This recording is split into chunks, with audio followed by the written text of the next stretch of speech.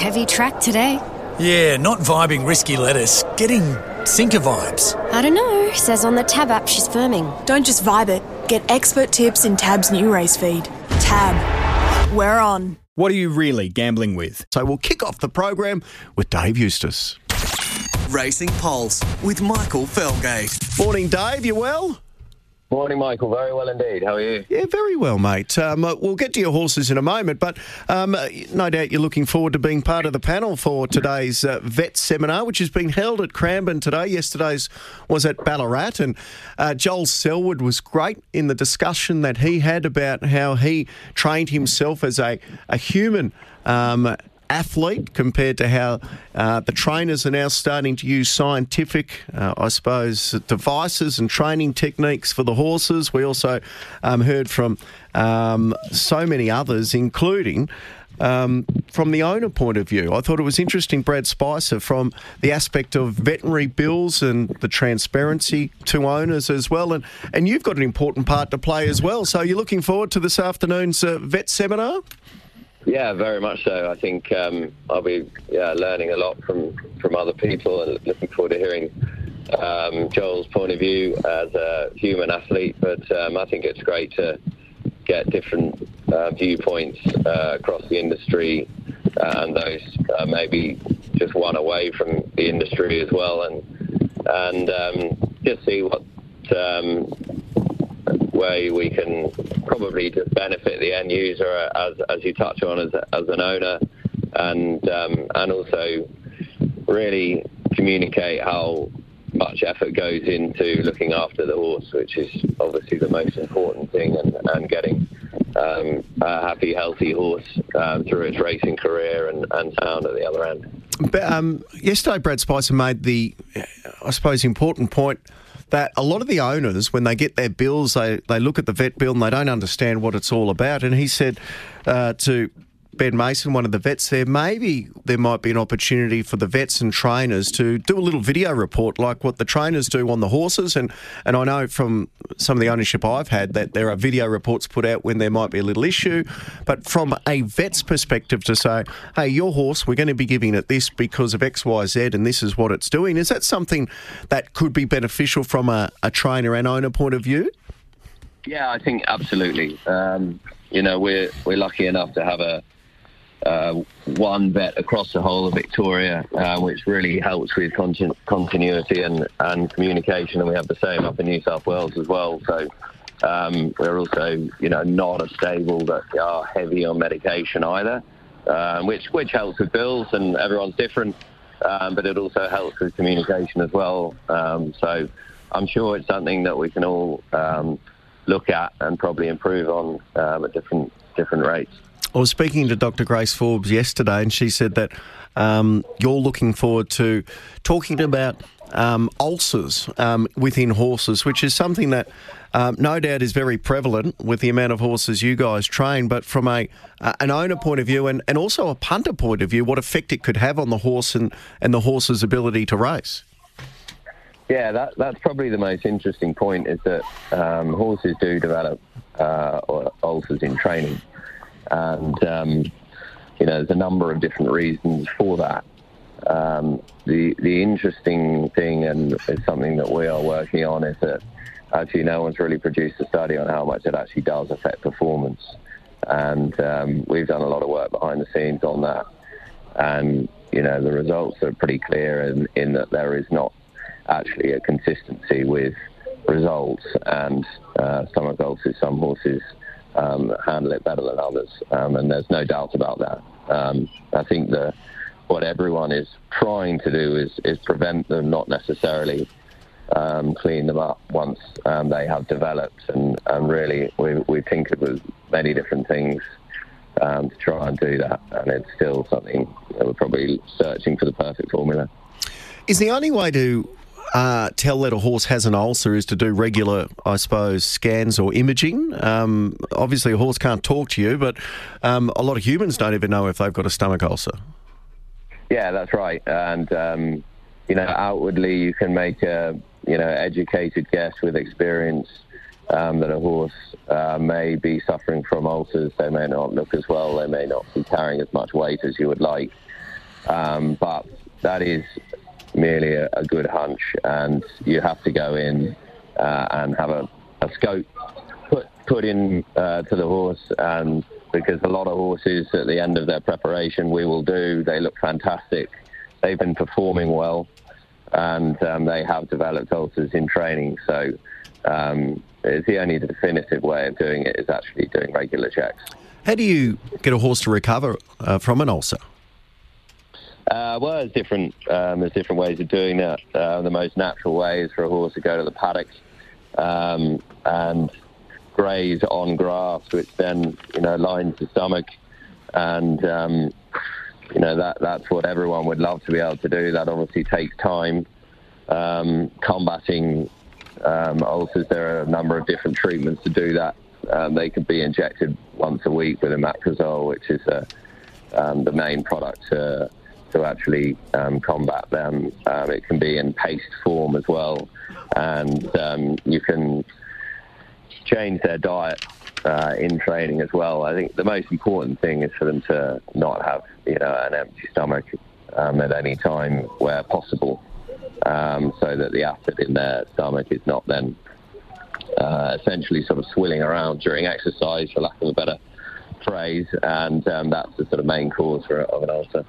One of the interesting discussion points yesterday was what is the optimum length of spell, and how much does a horse need to have off racing throughout a year? Have yourself and Kieran and the team done any analysis or study into that, or is it you treat every horse individually? I wouldn't say we've done necessarily a study, but just from experience of training horses finding it hard to get back up to full fitness by having a long break. I think it's really no different to a human and makes a lot of sense. They either benefit from a short break and a freshen up, but don't lose too much fitness, and then in turn don't need as much fitness or exercise to get them back up to the mark, or they have a long break, and that might be sort of 8 to 12 weeks. A vet will say that a horse needs to have 12 weeks off. Doing that can cause an awful lot of other issues, mostly putting on too much weight while out, and then trying to get a horse fit again when they're very heavy will very often cause a different injury. It might not be bone, but it'll be more likely to be soft tissue. So my short take on it would be either give a horse a couple of weeks off and let the body rest, and then build them back up without having to put too much pressure on or give them a long break. And we were talking about the advancement of sports science, and I know yourself and Kieran have been at the forefront of that with the specialists that you guys have involved in your team, and how much do you think that's improved your training, and is there a lot more still to come in that area, do you think? Yeah, look, I think we're only scratching the surface. I think the most important thing we're probably doing now is, horses do get injured, and analysing the exercise leading into that. And I think with an older horse that is, I wouldn't say fully matured, but is close to that, if they get injured, there's a reason for it. It might not just be their exercise, it might be surface. It could be a number of things, but to analyse their exercise leading into it is probably the most important thing at the moment, that we're focusing on. Just got an interesting question before I move on to your horses this week from a listener asking, Dave, do you change your eating or training patterns depending on when a horse is running during the week, and does it change if it's a day or night meeting? It does change if it's a day or a night. That's a good question. They have a little extra feed if they are racing at night. We wouldn't change their feed during the week too much. Certainly not the type of feed, possibly the amounts. Sometimes sort of pull their feed back a touch leading into a race, but their diet itself wouldn't change unless for whatever reason a horse's appetite may change, or there's something that they pick up which would mean they're probably not racing that week anyway.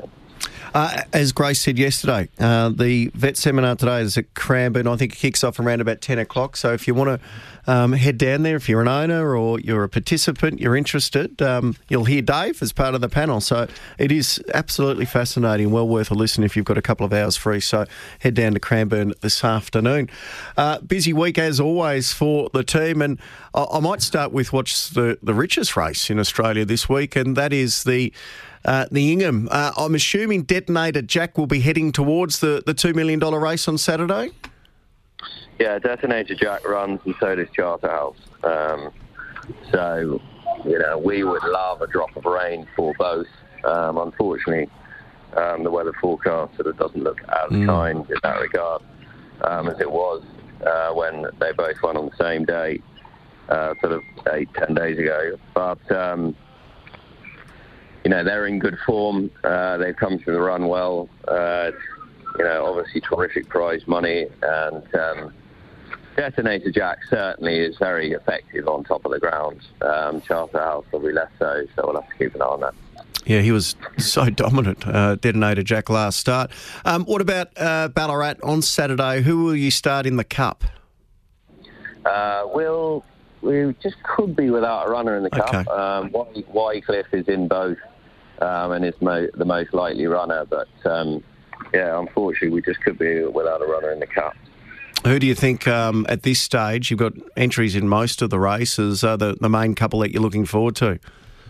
Yeah, well, Baroque Road will run in the 3 and 4-year-old Magic Million sprint with VC, and I think both will be very competitive, particularly Baroque Road. I think he's come up really well. We gave him a little freshener and have targeted this race. Cavello Rampante is in very good form, runs in the 1100 metre 70, got a well-deserved win last start, and I think she will be able to produce a similar performance. And if Wycliffe lines up in the 84 2000, he's a horse in really good form. I thought his run at Flemington was excellent, off a slow pace from rear. So we've got some really nice chances. Absolutely. Speaking of the Magic Millions, do we see Spywire, who's entered in the Feeling Ready, coming back this weekend as well? Yeah, he'll run. Worked very nicely on Saturday morning. Kieran was delighted with him, and it's a nice timing into the Magic Millions, so he's trained on very well. How do you rank your 2-year-olds at this point in time, Dave? He obviously was stunning on debut. Yeah, look, he's our top seed, and was very impressive.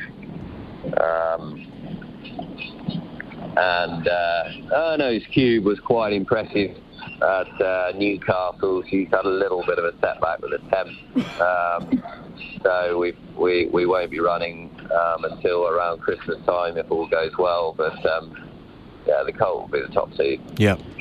Have you got any running in the English nursery that we should look forward to on Saturday? Yeah, we've got a nice hand there. Odin's son was very impressive he ran very well at Flemington. He just lacked a little bit of race smarts, I suppose. But we'll run in the English race on Saturday, and he's a really nice horse.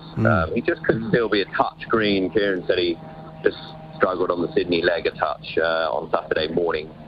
So hopefully he sort of is able to balance up, and the penny drops in time, and he's a nice horse. And we run Beat Joy in the race as well, who is the only winner in the race, I think, looking at the nominations yesterday. And one on debut. It's a reasonably short turnaround, but she's a filly we've always really liked.